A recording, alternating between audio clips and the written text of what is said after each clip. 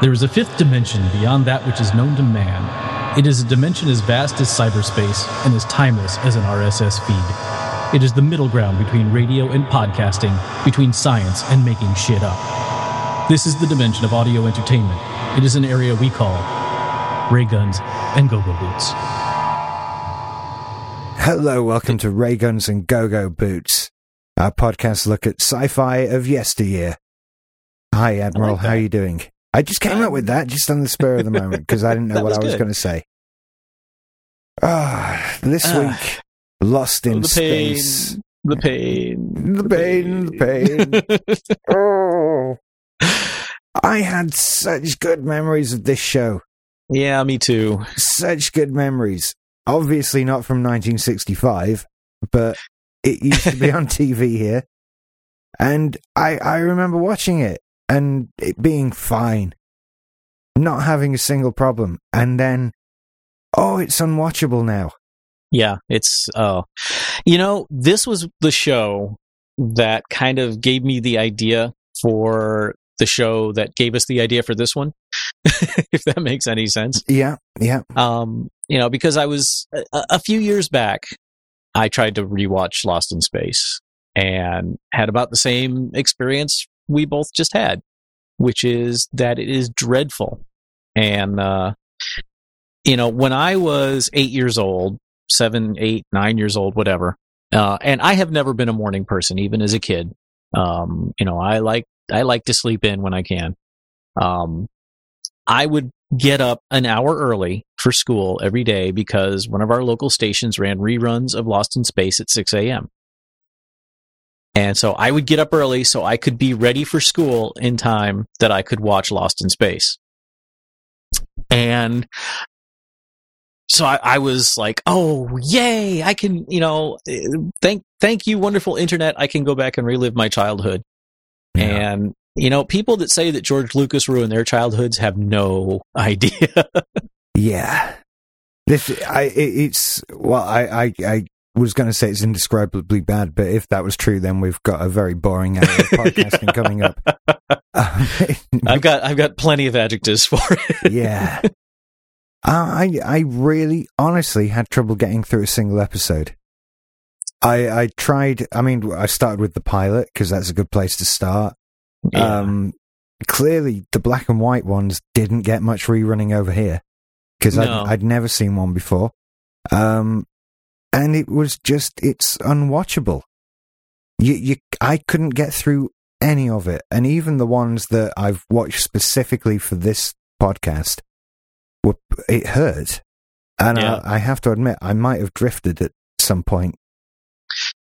Yeah, I might have been sitting here playing solitaire on my tablet while the shows were running as well. Yeah. It was doubly painful because on the one hand, they're just bad to watch. They're just stupid, bad television. And on the other hand, my inner 9-year-old was just weeping at how much it was shredding my memories. And yet this show has a 7.2 rating on IMDb. That baffled the shit out of me because so the initial plan, folks, was that we were going to do like we did with the Twilight Zone, which was watch an entire season. And we figured, okay, well, we'll start with the first season. That's the logical place to start. And I watched the pilot, which was very different from the show, but then that's not uncommon in pilots. Mm-hmm. The elements were there. The ship had a different name. Dr. Smith and the robot weren't there. It had they were trying to recreate the Swiss Family Robinson only in space. And so it was very much about the family dynamic, and there was no sinister, sabotaging of the ship or whatever. And there was a lot of Professor Robinson writing in a journal about what's going on. And it was very obvious that they were trying to do this. It's always been called the Space Family Robinson. But they were going for a much more direct connection to the Swiss Family Robinson. And between the pilot and the first episode, there were a lot of changes made. I would assume that anybody listening to us knows what Lost in Space is, but if you don't and you're listening, Lost in Space was an Irwin Allen, who is a name that I'm sure will come up many times on this show. Oh yeah. Unfortunately, I have great dread for the other shows of his that I used to like as a kid. It was pitched in 1964 it's the Robinson family, Professor John Robinson, his wife Maureen, his daughters Penny and Judy, and their son Will Robinson, who, even if you don't know the show, you know the name Will Robinson. That has kind of become part of the world's cultural touchstones, I think, especially when you attach the word danger to the name. Yeah. And they were a family of explorers going to colonize a planet orbiting Alpha Centauri, and their ship goes horribly off course, and then they are, as the title says, lost in space. So I found that the pilot was an unbelievably dull, lackluster sort of thing, even given that this took place in the time before space travel. So they were still in that same zone where the Twilight Zone was, where even just going into orbit was a mystery. Some of the things they did really well. The whole did you get through the pilot? Most of it. Okay. The whole mission control thing was pretty cool. Yeah. Now this was incredibly expensive, especially for 1963. There were millions spent on this pilot. The ship was really neat. The launch sequence was really cool. One thing Irwin Allen shows, for the most part, do really well is their miniature work. Some of Lost in Space effects don't hold up, but like if I think back to, have you ever seen Voyage to the Bottom of the Sea? Yeah. As cheesy as their plots were, the sea view effects were awesome. I must admit that Voyage to the Bottom of the Sea didn't ever grab me as much. I don't know that I've ever sat through a whole one. But I do remember it being on TV. Mm-hmm. That was another favorite of mine, and that's another Irwin Allen show, and that's one. Actually, I didn't realize that Voyage to the Bottom of the Sea predated Lost in Space. I thought that it came much later.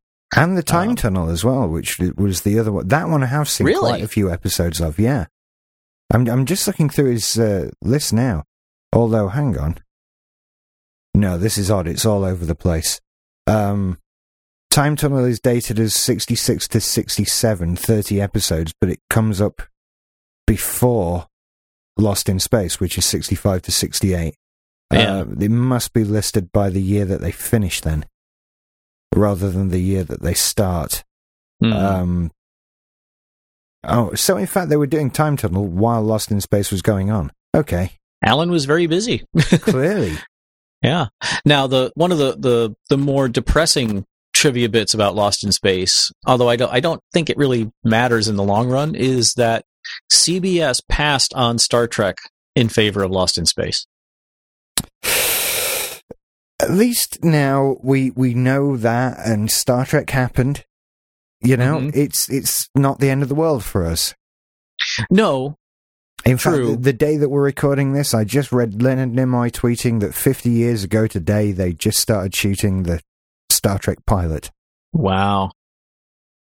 So, wow, I missed that. Yeah, so that happened. So we can't feel bad that Lost in Space happened as well, I suppose, but even so, it was horrible. Yeah. I'm just left. Like that was the thing. And we'll get to the real detail about it in a bit. But God, no, it's just horrible. I have nothing good to say. Nothing. This is going to be fun. Well, I have a few good things to say. I think probably if Lost in Space hadn't been the success, we might not have had Star Trek. Mm-hmm. Because NBC went, hey, Lost in Space is doing really, really well. That and Lucille Ball, putting her clout behind it. But I think the fact that Lost in Space was doing well at the time that Gene Roddenberry pitched it to NBC may have helped in actually getting the show picked up and getting a second pilot made. Well, then we'll thank it for that. But yeah, and the robot. Now the robot, while it was very bad, and this fits into the category of stuff I could do better now. You know, I joke that a lot with various things, like, oh, me and Barkley could make something better than that. No, I really think, in the case of a lot of things in Lost in Space, me and Barkley could do a better job. Oh, yeah. The robot, whilst fitting into that category of things, is so iconic and so ingrained in various different things throughout popular culture. It's just a very important character in things. I suppose for any diehard sci-fi fan, you've got to have seen some of this. The question is it too late now? Like, maybe if you had to watch it 20 years ago, you could have put up with it. But now, it is unwatchable, so, I don't know. I don't know if I could recommend to it. I would go as far as to recommend that you attempt to watch this, if just for the sake of completeness. Yes. It's like reading, there must be some Shakespeare plays that are considered rubbish compared to others. Oh, I can tell you a few offhand. Yeah. I think Much Ado About Nothing is garbage, in my opinion. But there'll be people who've read and analysed those bad plays every bit as much as they have the good ones. Mm-hmm. And for those people with that mindset, if you're sort of that way but sci-fi inclined, then attempt to watch Lost in Space. You should see it, because there's lots of important stuff in there. But unless you care about that feeling of completion of having seen everything that could possibly be deemed important, then you're probably not going to get through this, and I don't blame you.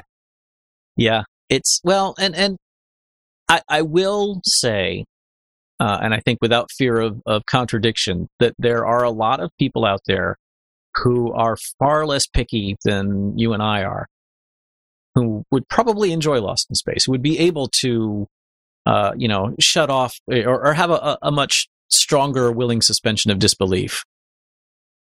Yeah, maybe. I suppose. I mean, the real problems for me, it's an extremely kitsch thing. Yeah. It really is. I mean, talk about ray guns and go-go boots. This is the show. They're all wearing brightly coloured jumpsuits. It's so clearly the 60s. Yeah. And the science is appalling. Oh. I noted in the trivia for this show, they tried to get on side with NASA. And NASA were actually quite enthusiastic about being involved until they figured out what the TV show producers had planned. And then they basically couldn't distance themselves enough from it. Yeah. Stop telling people this is real. Please. Okay.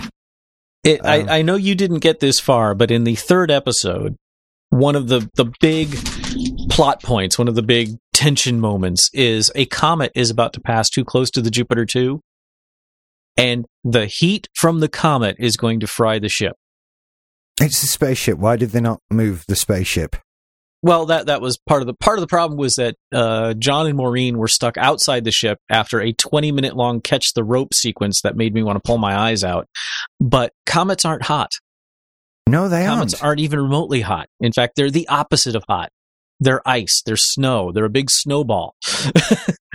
I did get that far. You've just... yes, I remember the pushing the rope. Yeah. Episode. Because am I right in thinking that they, out of the pilot episodes, because there were two, there was a lot of film there, and a lot of it was chopped up into making various episodes. Oh yeah. Because in the pilot, the plan was, and what happened was the Jupiter 2 or the Gemini 12, I think is what they called it in the pilot. Gemini 12. They crash on a planet and they're stuck there, and then the plan was for them to be on the planet the whole time. And so they get to they land on this planet after going through this meteor shower, and then they're driving around and they run into these giant Cyclops monsters that look like they're made out of old carpet, and they happily kill them with their laser beams. Oh, I've noticed dubious morals about this family throughout episodes. and the other guy, what's his name? Major West. Yeah, Major West. Yeah, Major West, Don. Yeah, not very advanced morals for a supposedly futuristic group of people. But anyway. Although it was funny, I watched a show last night that was a special that was done back when the movie came out.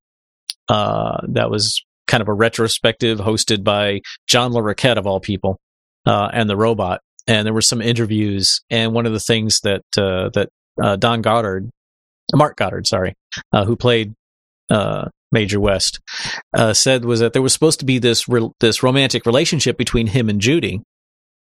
But because it was supposed to be a kids show, they never got to do anything much more than hold hands every now and then. And yet they were perfectly fine with lasering giant monsters whose only crime was being where they wanted to drive through. Yeah, just, I mean, in the Into the Dalek, sorry. That is exactly why I suggested we watch that one. Into the Robot episode. Trip through the robot. When it's shrinking and Dr. Smith's stuck and they're just like, leave him. Yeah. What? Yeah, leave him. Let him be crushed to death horribly. That'd be fine. I'm fine with that. Can we leave him? Yeah, let's leave him.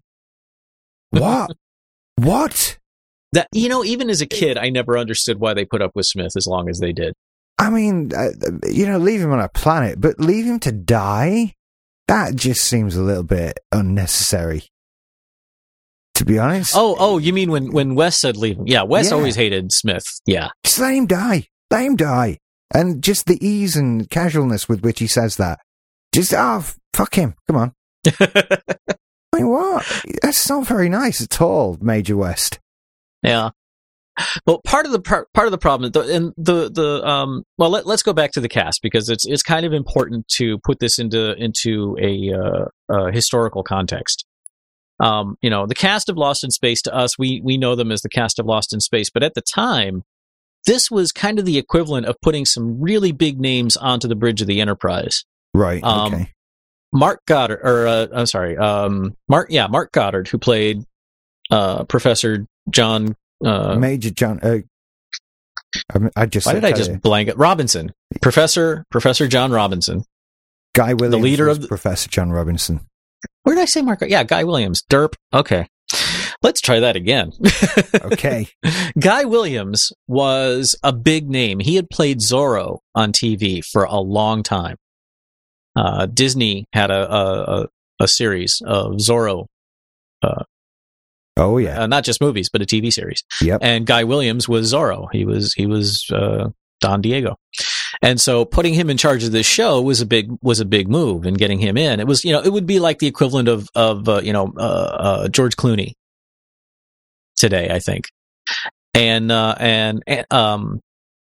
here's the problem. I'm looking at the wiki thing, and it's listing all the secondary actors and not listing. Oh, they're there. Okay. And June Lockhart was equally huge. She had been the mom on Lassie, which I don't know if that show ever made it over there. Maybe. Lassie's a dog. Yeah, I'm familiar with Lassie and the movies, but I don't know if the TV show ever made it over here. Yeah, she was the mom on Lassie, which made her, huge as well. And then apparently Angela Cartwright, who played Penny, who is the sister of I'm blanking on her name. She played the woman who played Lambert in Alien. Oh, right. Is her sister. Right, and I actually see the resemblance. Yeah. Marta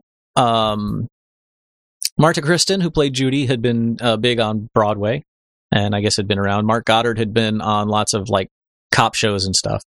And even Billy Mooney at the time, was not unfamiliar to people. He'd been, a child actor long before Lost in Space. So this was an A-list cast for this show. And yet the writing, and I don't know if we can blame this on the times or what. I mean, they tried to be serious in the first season. And it was just so dreadfully dull and plodding and stupid. I I watched the first 3 episodes, and then about the time you said I just can't cope with this, I would been trying to work up the fortitude to watch another episode for about 3 days. So I, when you when you were like, I can't deal with this, I was like, yes, let's just not watch the entire thing. Okay. Yeah, it just got too much. I think I got to about episode 3 myself, and it was just a case of I am not going to make it through the rest of these. Yeah. At all. But the cast were, I mean, having got no connection to them myself through having not seen them in other things, I didn't think any of them were that great, I mean, June Lockhart, Alison and I have spent 3 or 4 episodes tonight trying to figure out how old she was. Only to sit and work it out and find out she was about Alison's age when she was in Lost in Space. Yeah. And yet she looks and moves like my mum. Mm-hmm. Like a woman sort of 20, 25 years older than she is. It's very odd. She looks a lot older than she is. And so does, what's his name? Mark Goddard as well. He just seems, especially in the Colour series, none of them look that good for a big TV show. Which is not to criticize people for the way they look. They're just not stereotypically pretty television people. Well, that might be more a matter of our own prejudices, because people on TV now, like I've started watching Arrow. I don't know if you've seen any of that, but so far it's really good. But everybody on the show is like so impossibly gorgeous that it sometimes it pulls me out of it. I'm like, you are just too goddamn pretty. And that's more of a modern thing, I think. That's sort of a direction that television has drifted toward, is the almost preternaturally gorgeous people on the screen. I see what you're saying.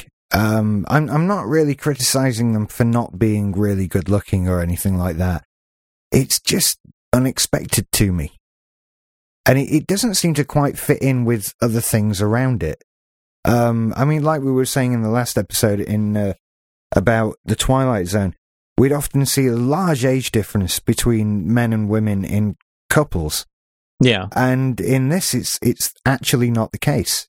There's literally less than a year between Guy Williams and June Lockhart in real life. And so it didn't quite fit. It's a bit jarring. She looks a lot older than she is anyway. I kind of feel like they didn't. None of them seem to fit into this. Like, why were they in space? Why them? It didn't seem to make sense at all. There was a lot of. What's the right way of putting it? The women were useless generally. Oh yeah, yeah. That was one thing I hadn't noticed as a kid. But it's like they make a point of saying that Maureen Robinson has a PhD in microbiology or some biological field, and then they spend the entire series doing laundry and making dinner. And that's basically it. Yeah, and there were times when they were screaming at Dr. Smith to do something, and he wouldn't move, and Maureen's standing right next to him, and we're like, if he's not going to do it, you do it, and she just doesn't do anything until John Robinson tells her to. I just felt all the way through like, for a family who were supposed to be these intrepid explorers, they're going out to find a place for us to move to once the Earth is dead or whatever it was, and they seem wildly underprepared for that.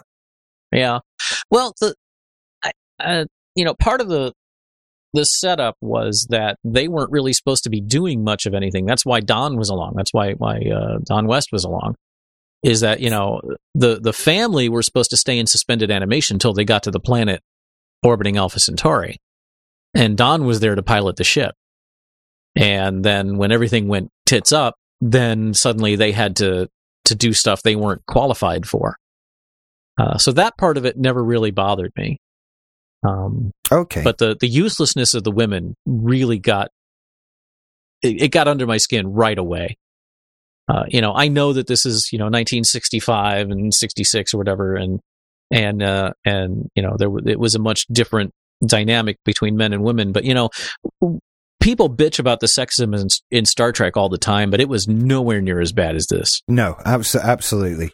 I mean, with Star Trek, at least you've got strong female characters, specifically like Uhura, and we get plenty of examples as to why Uhura is more than just the woman who answers the phone. There's plenty of examples of that scattered throughout the series, and more so throughout the films.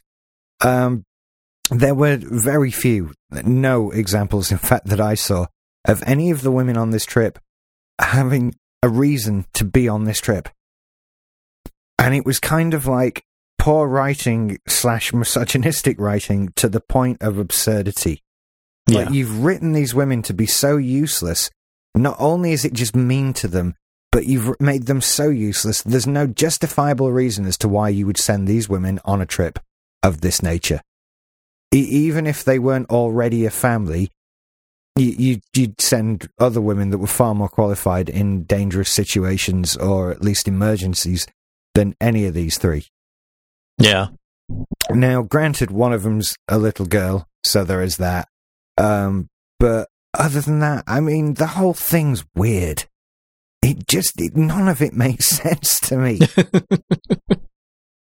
Well, and we've missed the two most popular characters in the show, which are Will Robinson, played by Bill Mumy, who, he was the prototype for Wesley Crusher. Oh God, did I want to punch him in the face inside 30 seconds of him being on screen?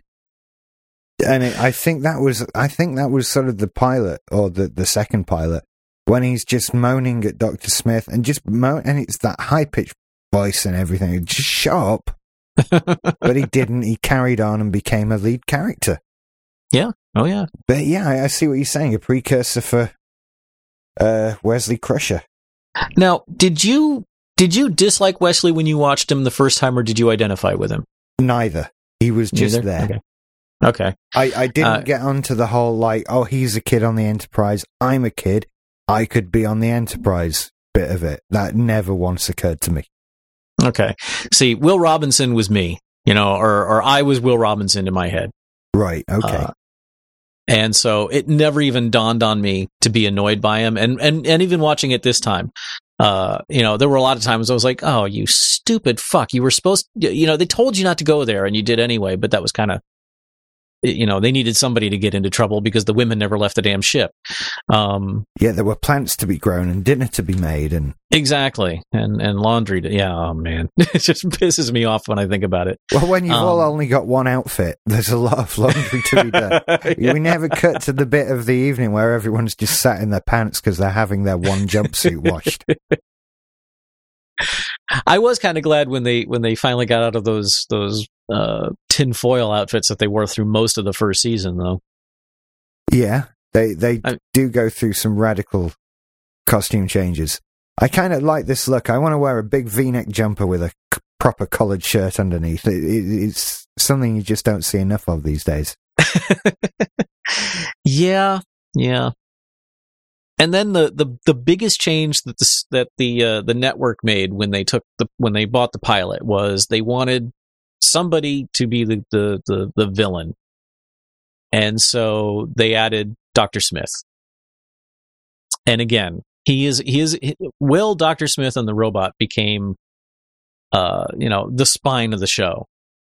And most people, if you say Dr. Smith, that even if they don't know the show, they'll know that it's some asshole who messes things up. Yeah, hangs around creepily with a small boy. Yeah, robot a lot. Although probably not through choice. No. In the initial series, in the second pilot and through the first season, he was an actual bona fide villain. He was working for some shadowy foreign agency, trying to sabotage the mission, and ended up screwing up and getting stuck on the ship. He was programmed the robot to destroy the ship, and then he ended up getting stuck in the ship at launch, and then so he had to stop the robot from destroying it.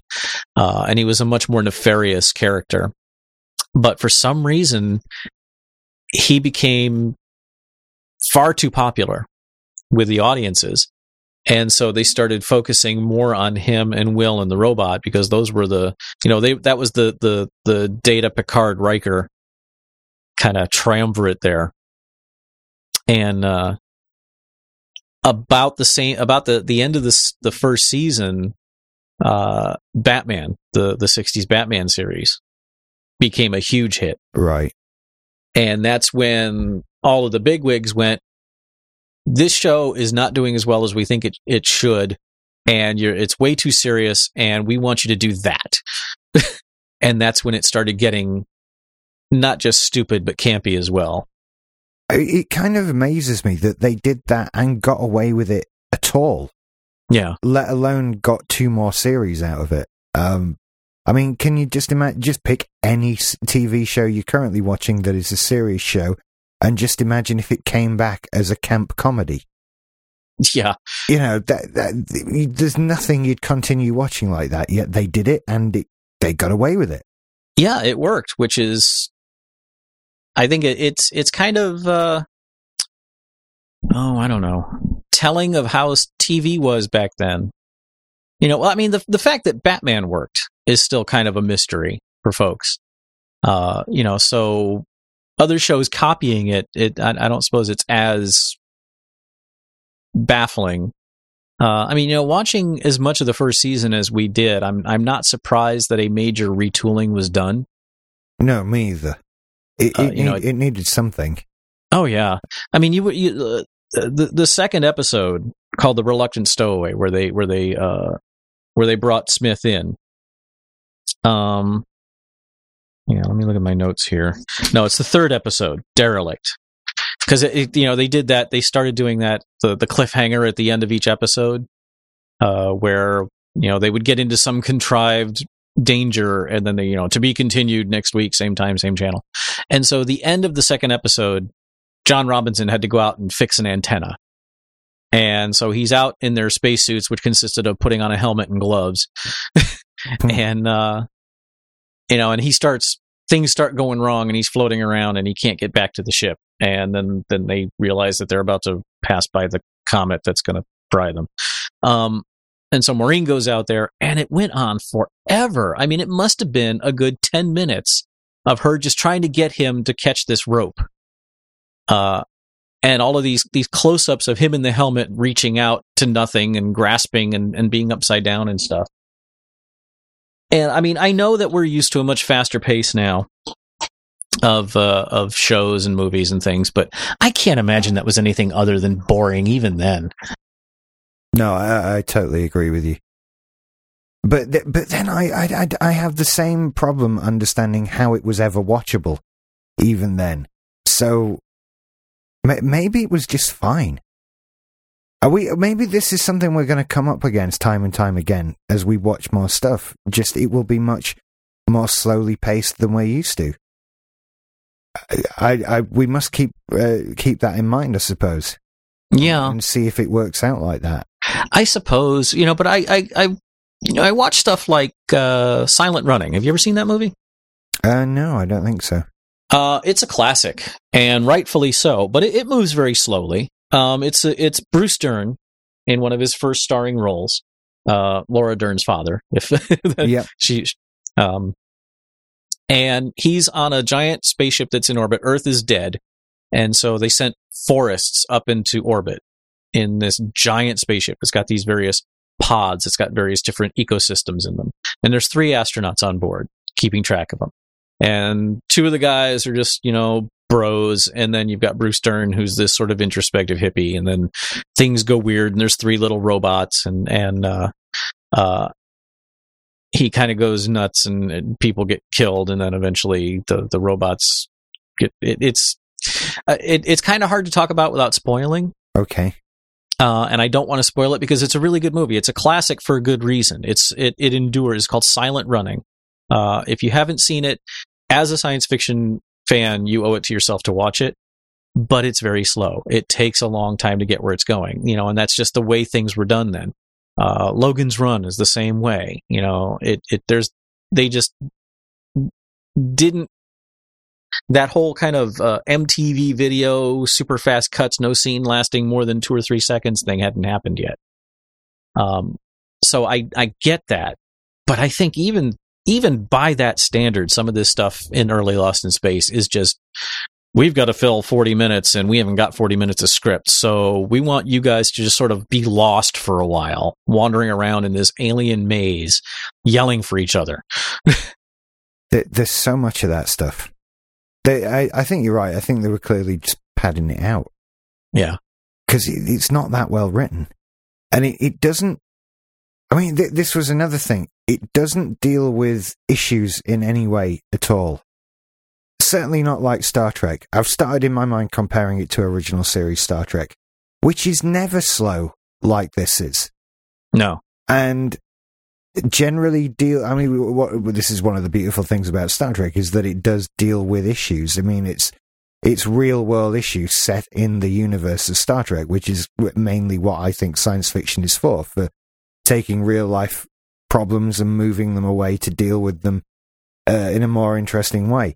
And it doesn't do that. It's just lots of collections of silly stories. Today we'll meet the carrot person and things like that. It's just full of little bits of stuff. And so there's nothing much to write about. Yeah, there's lots of sort of concept episodes. Let's make it so the robot's big and we can walk around inside it. What happens? Nothing much. Yeah. Just, we'll make a big robot set. I mean, granted, that set was pretty cool, especially for 1965. Make a giant inside of a robot, but... It wasn't on its side. And, when it's funny, I remember the episode that the robot was standing up when they went inside, which would have made a lot more sense for the way things were run. But, I chose this episode for a couple of reasons. One is it's one of the ones that I remember, but also because of the recent Doctor Who Into the Dalek episode. Both of them had the same problem of you're putting people in a place where no one is ever meant to be, and yet you've got rooms and floors and walls and like in Into the Dalek, when the episode started and they went in through the Dalek's eye stalk and there was a floor that they could walk on going down the length of the eye stalk, and I'm like, shouldn't that just be a tube? Yeah. And I know that that's kind of nitpicky stuff, but it's the kind of stuff that pulls me out of the story. And trip through the... I was just going to say I had exactly the same issue. Never mind the fact that this area of the planet affected the robot's ion flow and made him huge. Yeah, that's just made up. I don't even know what that is. But I mean, at least with the Dalek one, they made everybody little to go into the regular sized Dalek. And I can handle that a lot more than the robot got big. Because, do you know what? It wouldn't even work anymore then. How much of a computer, especially the processor, is based on the resistivity of the materials it's made of, capacitance and all kinds of things, dependent on the size of the components. If you just made everything proportionately larger, it wouldn't work. No. It certainly wouldn't work in exactly the same way with no modifications as it does when it's tiny. I mean, processor manufacturers talk about I think they're down to sort of 14 nanometer switches inside processors now. There's 3 billion transistors in an iPhone 6 processor. And that's the size of my little fingernail. And you couldn't just make a big one and it'd be all right. Yet, there we are. Yeah. You can't make a big one and just go and walk around in it. That's not how it works. No, and then all you have to do is reverse the polarity on something and he'll get small again. Yeah. I mean, I have to give them credit for when the robot was shrinking back to normal size, they at least made an attempt to sort of simulate that by just moving shit closer together. But all of those tape drives inside the robot that what do those look like when they're tiny? That annoyed me so much. Why would you have tape drives inside it that were tiny? That made no sense whatsoever. They shouldn't be there. And again, that's something that probably wouldn't work the same way if you just made it bigger all of a sudden. Yeah. The robot would cease to function. So much. And to be honest, I think they left it way too late for Will Robinson to get out. He would have been killed inside. Yeah. Which I think would have again broken the robot. Probably, yeah. If nothing else, the blood would have shorted out his circuits or something. At least Dr. Smith and Will Robinson didn't become big for the same imaginable reason. Yeah, I guess their ion flow was not affected by the area of what do they call it? The Valley of Shadows? Something like that. I mean, what was that? I didn't even get to understand why was that area the Valley of Shadows, and did they make the sign and put it up there, or did someone else do that, or what? I was just going to say, it wouldn't surprise me if they just decided there's a sign there that says it's dangerous, and the Robinsons read it and knew it was dangerous, even though that makes absolutely no sense whatsoever. Because there was a lot of stuff like that. Yeah. That just for when the whole thought of this is an alien planet, humans have never been here before, but you can go fishing, that's all right. And there are fish, as you know them, and you can eat them. And catch them in exactly the same way, because life throughout the universe is identical. Brilliant idea. Yeah. Yeah. Even the Vegetable Rebellion episode with Dr. Smith, I'll just go down to this planet and pick flowers. That'll be fine. Nothing will happen. That's fine. Yeah, I love how they won't land the ship because it'll eat up too much fuel, but Smith takes the pod down with no problem. That didn't bother me, actually, because I kind of thought, well, maybe the pod has its own fuel that can fly back up to the ship. I kind of let them get away with that. Yeah. I was more upset by the man in the carrot outfit. Yeah. Did you recognize him, by the way? No, was he a person that I should have recognized? Cyrano Jones. No. Yeah. Wow, I didn't recognize him as a carrot. I think you can be forgiven that. Now, it was the voice that, I recognized right away. Cyrano Jones is the man who sold the Enterprise crew Tribbles, folks. He is indeed, in a much better role. Yeah. See the Trouble with Tribbles, or Trials and Tribulations from DS9. You'll see him, and you'll be very glad that he's not wearing a carrot suit. It's kind of acknowledged that the Great Vegetable Rebellion, or is it great, or just the Vegetable Rebellion, is probably top of the heap for stupidest Lost in Space episodes, if not stupidest episodes of anything ever. It's made my list of stupidest episodes of anything ever. It's a list with that and Spock's brain written on it. They're the two things. I think I will, this list will grow the more we do this show, but they're the two things on it so far. And I was sat there thinking, we found another Spock's brain. That's what this is. Yeah. It's 45 minutes of, how did this get made? Well, according to the Lost in Space Forever was the name of the special I watched last night. They were interviewing Jonathan Harris, who played Dr. Smith, and he said that Peter Packer, who was the guy that wrote the episode, and if that's not a stage name, then I hope he slapped his parents a few times for naming him that. Apparently, he went up to Harris and said, I can't believe we're actually doing this, but I'm out of ideas, and we're going to film this episode. And Harris read it and was like, are you shitting me? Not in so many words, but, and so I think they all knew how utterly ludicrous it was, but they were, it was a weekly TV series. It was an expensive TV series. And if you followed the making of Star Trek at all, if you've read have you read any of the making of Star Trek books? I've read the Shatner ones. Okay. But that's been it. If you can find them in the audiobook format, I know that the Bob Justman and Herb Solo book, I think it's called As It Was or How It Was or something like that, is out on audiobook. Despite all the intrigue and shenanigans that went on backstage, the world of making episodic television in the 60s was very, very stressed. And they were putting out, and I'm sure Lost in Space had the same problem, trying to get a special effects heavy show like Lost in Space or Star Trek out in 10 days, which is how much time they had, was a Herculean feat. That's why these shows were so expensive.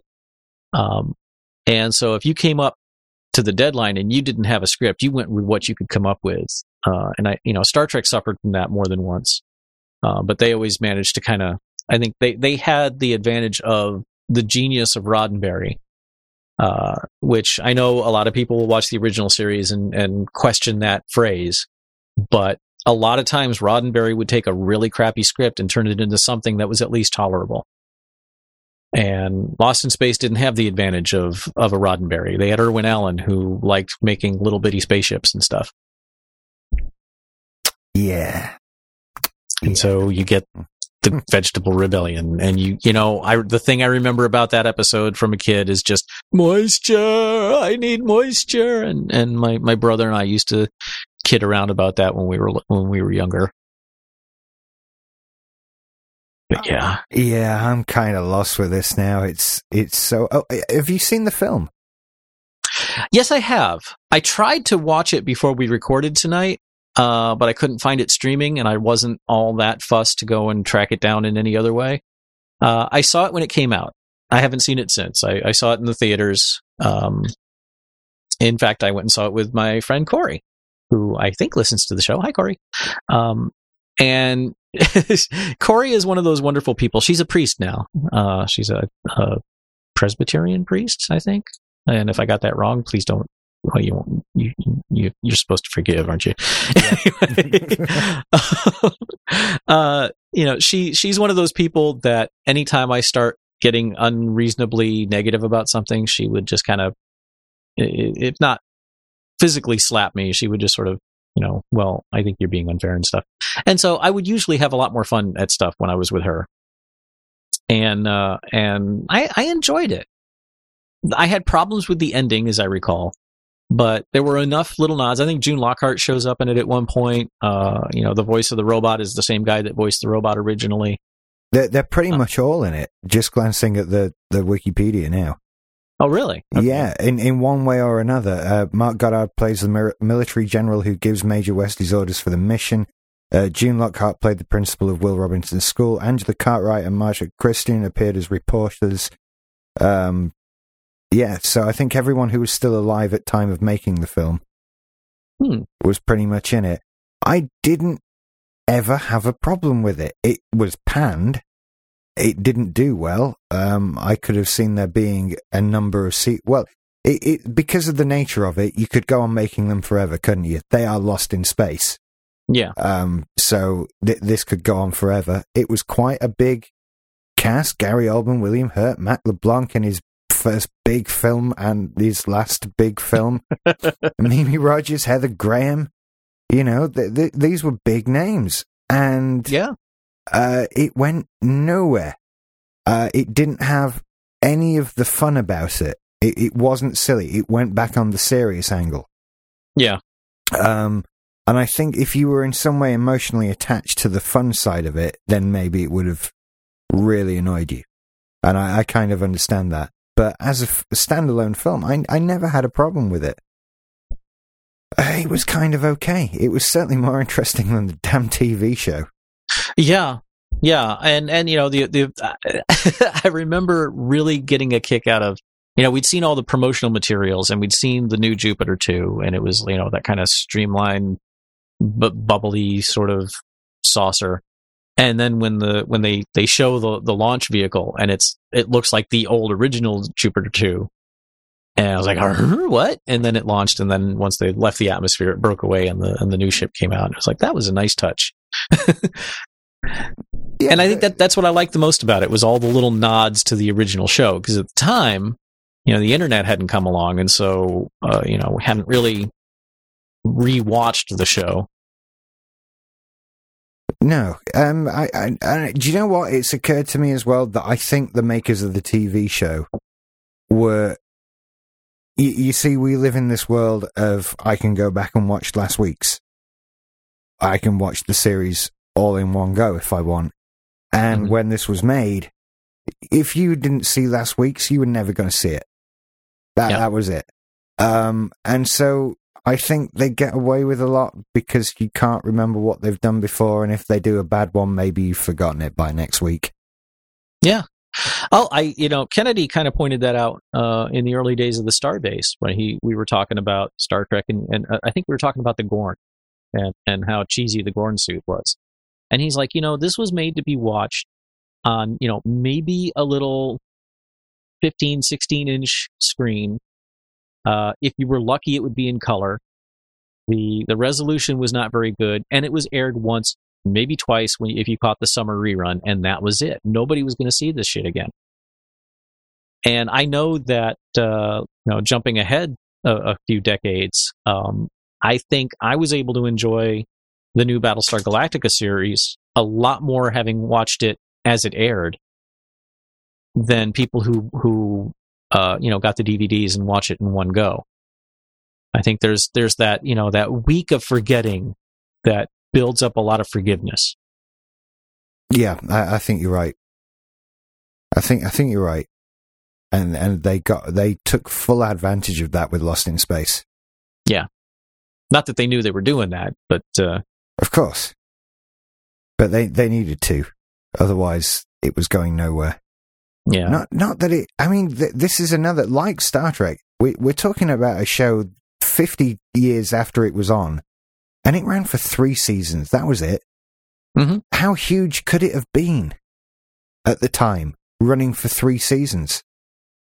It was actually a bigger hit than Star Trek ever was, which kind of frightens me a little bit. But, again, we have to think about the historical context. At the time, science fiction... when we're not talking about stuff like the Twilight Zone, was Buck Rogers and, Captain Video and, maybe something as highbrow as The Adventures of Superman. And I hesitate to use the word highbrow, but for the time, Lost in Space was quite advanced visually. And it's a shame when you think about what it could have been. With the cast they had and with the support they had, I've not seen in any of my research that Lost in Space had to suffer any of the struggles that Star Trek did. And, they had no excuse for being as crappy as they were.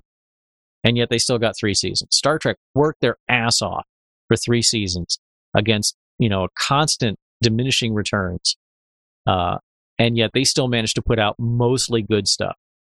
And even, I would say the worst episode of Star Trek is still better than the best episode of Lost in Space. Oh, yeah. Without a doubt. I see here that they were going to remake it in 2003. But that didn't take off. There is now talk of them remaking it again.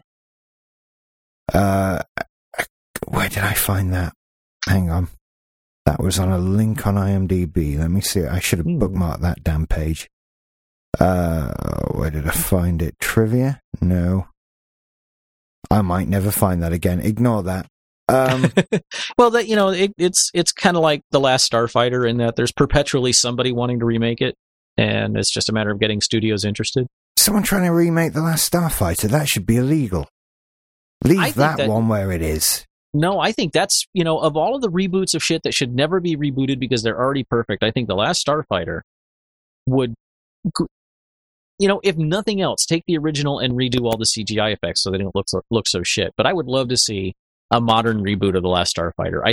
I don't understand why that movie wasn't a bigger hit. It's every nerd's fantasy. It's the geek wet dream, and it's been ignored by Hollywood. And I just don't get it. This is a blog post from Deadline.com, dated the 9th of October this year. Okay. The Robinsons are heading back to outer space. I've learned that Legendary TV has put in development Lost in Space, a remake of sci-fi master Owen Allen's 1965 cult classic. Feature writers Matt Sazama, I have trouble with names, and Burke Sharples, who penned Dracula Untold, have signed on to write the adaptation. The two will executive produce with Kevin Burns of Synthesis Entertainment, who holds the rights to the original series through Space Prods Inc., which is right. Oh, that's all useless information. But there you go. It might happen again. But now Dracula Untold I don't think it made it through its first season. Wasn't that a movie? I thought it wasn't that the recent Dracula series? Oh, I don't know. I thought it was a movie. Let's find out. Consult the Oracle. I bet you beat me to it. Because they said on that article, Dracula Untold opens tonight. Oh, you're right. It is a movie. Oh, it's playing now. Oh, it's that. Ew. Oh. Oh, okay. What is it? I don't know it. It's the new Dracula movie that's supposed to be like this really awesome modern retelling, but it looks almost exactly like the Gary Oldman Dracula, right down to the stupid plastic red armor. Right. Okay. Yeah, I've heard nothing good about this film. I'm just looking over the cast. Yeah. Fair enough. Yeah. Dominic Cooper. Apparently, it tries to make Dracula out to be a sympathetic character, and which is just that's not the point of Dracula. No, he's supposed to be a scary monster. Yeah. Oh, that Dominic Cooper. All right. Okay. I see. Well, it'll be on Netflix. I might watch it at some point. Yeah, maybe by next week. Yeah. It's sort of a movie you've waited years to see, or a year and 2 weeks if you want to rent it. So, do you know the connection between Forbidden Planet and Lost in Space? It's got to be the robots. It is the robots. The guy that designed Robbie is the same guy who designed the robot. Should I have seen Forbidden Planet? You haven't? No. Yes. Okay. Yes. Watch it tonight when we're done. Okay. Yeah, because you will see the seeds of so many of the things we love now in that movie. Okay. I'll give this a watch. I knew it had Leslie Nielsen in. Yep, back when he was still a dramatic actor. That's what everybody says. I think that's why I'd been shown this film at all. It's kind of lucky he wasn't always Lieutenant Frank Drebin. No. He was. He was, come on. And then, no, that's why he was in Airplane, because he was a serious actor to put in a serious film. Yeah. And I think it was that sort of broke him, for want of a better phrase. Well, it gave him a new career, basically, and he just ran with it. I cannot fault him for that. No, God, no. And if he hadn't gone with it, there's so much good stuff we'd never have gotten. I was watching the Naked Gun movie just the other night, and it is still hilarious.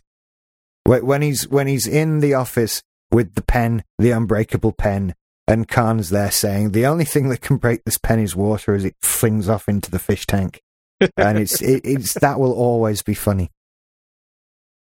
You know, I need to rewatch it because I haven't seen it since it came out, but I remember really enjoying Dracula Dead and Loving. Now, funny again, you should mention that, because they've just released on Netflix a Mel Brooks documentary / interview sort of thing that I was watching, and it caused me to go back and revisit a lot of Mel Brooks stuff, because the man's a comic genius. Oh, hell yeah. And you can easily forget that, I think. So I was watching, I've actually watched Blazing Saddles 3 times this week, because it's a perfect film. It's just a perfect film. And I can't quote it because it's all racist slurs. But it's hilarious. And many of the Mel Brooks films I think are brilliant.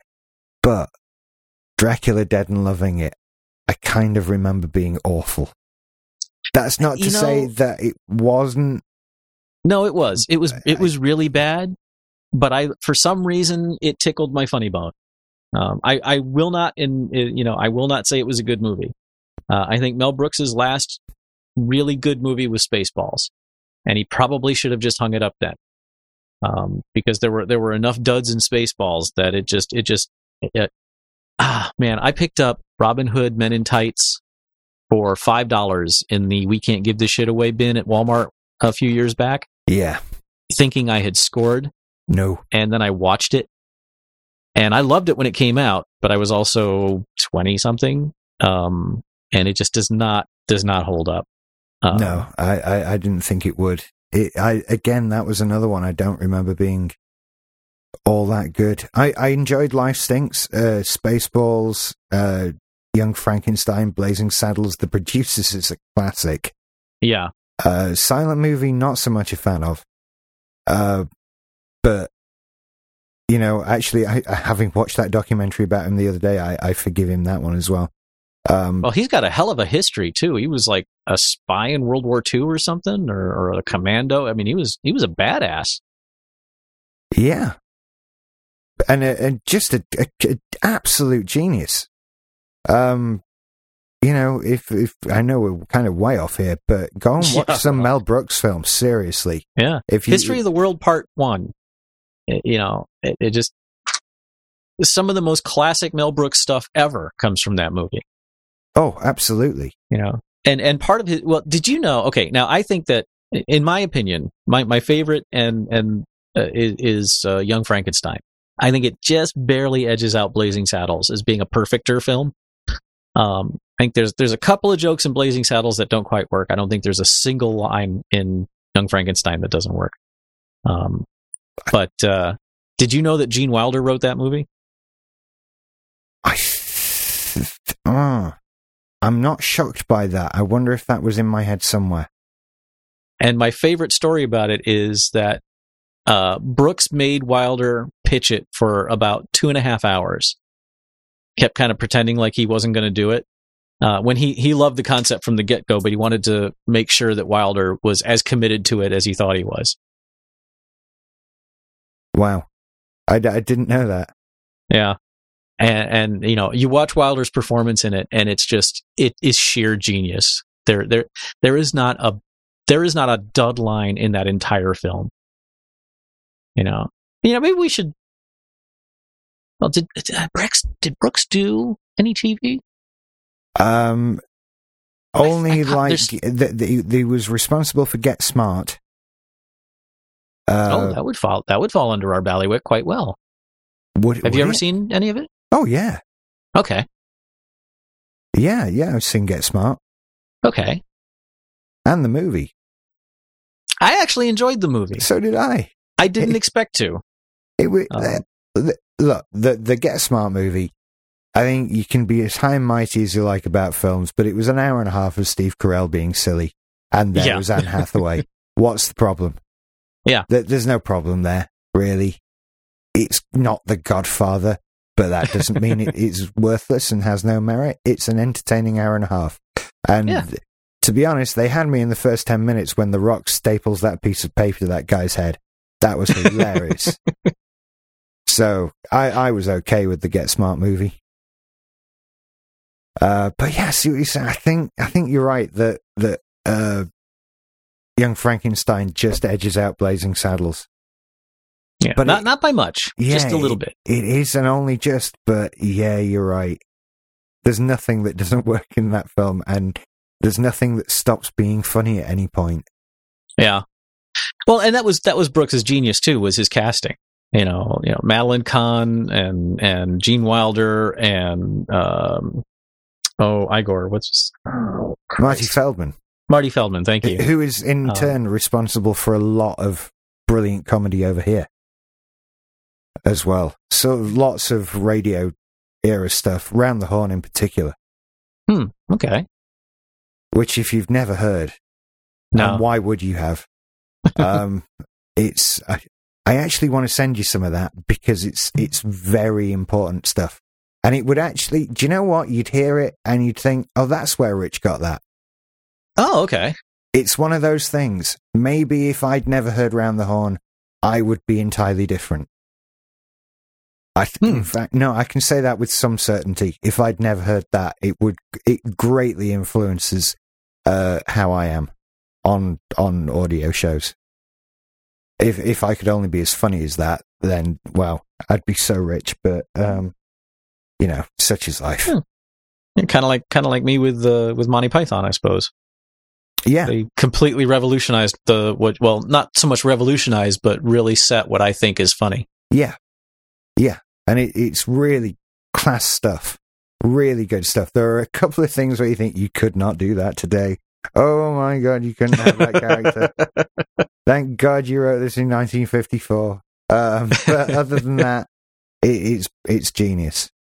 Anyway, do you remember Lost in Space? I was going to say something that's not genius. It's kind of sad that the most positive things we have to say have absolutely no connection to Lost in Space whatsoever.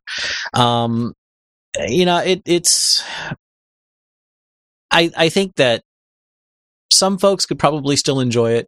I would love, if somebody did a reboot of it, I would not do the, oh Christ kind of thing. It'd be like, all right, go for it. If you can, because the original is so crappy. How bad could a remake be? The concept is sound enough. Mm-hmm. A family that are in space and they get lost. Okay. Go for it. What the hell? I'd watch, unless it sucked again, and then I'd stop watching. Yeah, I'd give it a go, definitely. I mean, it is the Swiss Family Robinson in space. Yeah. In space. And so it's going to be fine. That's one of the tropes, by the way, on the TV Tropes website. Where is it? It's the Swiss in Family space. Yeah, recycled in space. Yeah. They were pretty shameless about things being space this and space that. And yeah, I did notice that. Like, on Earth, you have a storm. If it happens on a planet that's not Earth, it's a cosmic storm. Yeah. No, that's just a storm. You just happen to not be on Earth. That's all. Mm-hmm. But yeah, go and look at, for listeners, tvtropes.org. Go and look up Lost in Space. Here we go. Here's yours, Rich. Explosive instrumentation. Yes. Oh, so many things on this spaceship were just one button press away from total explosion. Mm-hmm. Weren't they? Oh, I've pressed the wrong button. Which button do I press? This one? Boom. Oh, it must be this one. Boom. Oh, you've pressed the explode and explode again buttons. That's what the problem is. You thought you were just pressing off. No. Everything's rigged to blow. It makes no sense. Yeah, and I loved how the explosions would always be between the panel and the camera, and the panel would be just fine once the smoke cleared. Yes, that's particularly bad filmmaking, isn't it? You see, it's stuff like that when I say that I think we could do it better. Like, I could do it better. It's stuff like that. I really could do that because I wouldn't do those awful camera effects and that sort of thing. Well, again, I have to wonder if the makers of Star Trek were watching Lost in Space and going, we can't do that. We have to not do that. Well, there were just so many sort of avoidable bad things. Like the number of times you would see the wire coming out the back of the robot. Yeah. Like, just don't film the wire, guys. I never noticed how many times the robot actually walked. Oh, yeah, I didn't notice it until I read that it happened, and then I noticed it every time. Yeah. So when you had close-ups of the robot, the actor was just wearing the top half. So even though it was on rollers, it was walking along. Mm-hmm. And you can identify that immediately. Now, if you go and watch it, everyone, you'll not miss that. The McCoy, is that what I think? Yes. That's where I'm not this, I'm that. Yeah. Sorry, I'm just reading through the tropes that they invented for this show. I love that some of them are still Star Trek tropes, even though this was made before Star Trek. Yeah. Like the Star Trek shake for explosions and spaceship turbulence and that sort of thing. There's just so many of them. Everybody go and get lost in tvtropes.org for a good few hours. And you will. Just go and look up your favorite TV shows. This is a good one. But I also recommend Star Trek The Next Generation and Quantum Leap. Quantum Leap did nearly every single TV trope throughout its 5 series. So it's worth a look. They almost had to, though. They had so many different things they were doing. Yeah. Now that's a show we will get to eventually. Oh yeah. It's although I love the aliens are bastards. It's an alien. He will kill us. Yeah. At least they got rid of that in Star Trek eventually. Yeah. Well, shall we wrap this up? I think we should. I think we've shit on this show enough. Not that it doesn't deserve it, but I think that we will be moving on to things we like a lot better.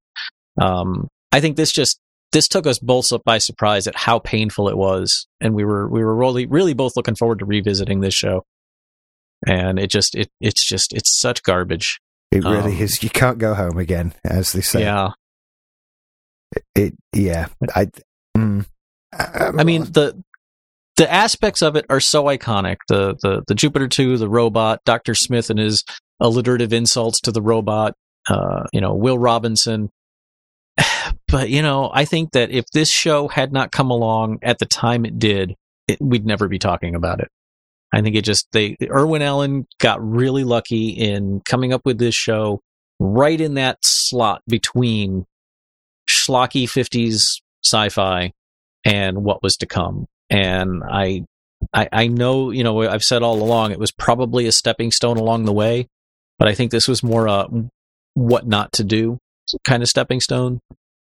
And I really think and hope that shows like Star Trek built off of that and went, okay, we're not going to go there. We're going to go here and do good stuff and do meaningful stuff. Not every Star Trek episode was meaningful. Not every, there were certainly some crap, and the children shall lead. Yeah. Spock's brain. Well, let's be honest. The crap episodes of Star Trek are generally referred to as season 3. Yeah. But Lost in Space, it has a charm that if you're unfamiliar with it, or if you can just let the nostalgia wash over you, you might be able to enjoy. But just for the most part, most Saturday morning cartoons were better written than this show was. Yeah, I'm with you on this. Absolutely. I have nothing further to add. Yep, You've summed it up perfectly. So if you want to email us with your views on Lost in Space, the email address is raygunsandgogoboots@simplysyndicated.com. I'd be interested to hear from anyone who still loves this show and why they think that is, if you had a connection with it as a child, because I don't see adults coming to this and enjoying it. I just don't. Maybe let me add an asterisk to that. If you still love the show after rewatching it recently, if your memory of it is from when you were 8 and you're like, hey, that show was great, that's where we both were a week ago. Yeah, pretty much. That was it. I just saw it there. Oh, Lost in Space. Yeah, we've got to do that. No. Well, at least I can free up some hard drive space now. That's all I'm looking at it as. Really. Anyway, we should go and decide what we're going to do next and enjoy it more. Okay, I think there's a giant white floating ball in our future, if I'm not mistaken. Ah, yes. I think that's the case, isn't it? Mm-hmm. Right, that's a new one on me. Yeah, me too. This much should be to my shame. Yeah, this should be interesting then. Right, well, thank you for listening, everybody. We'll be back soon with another show.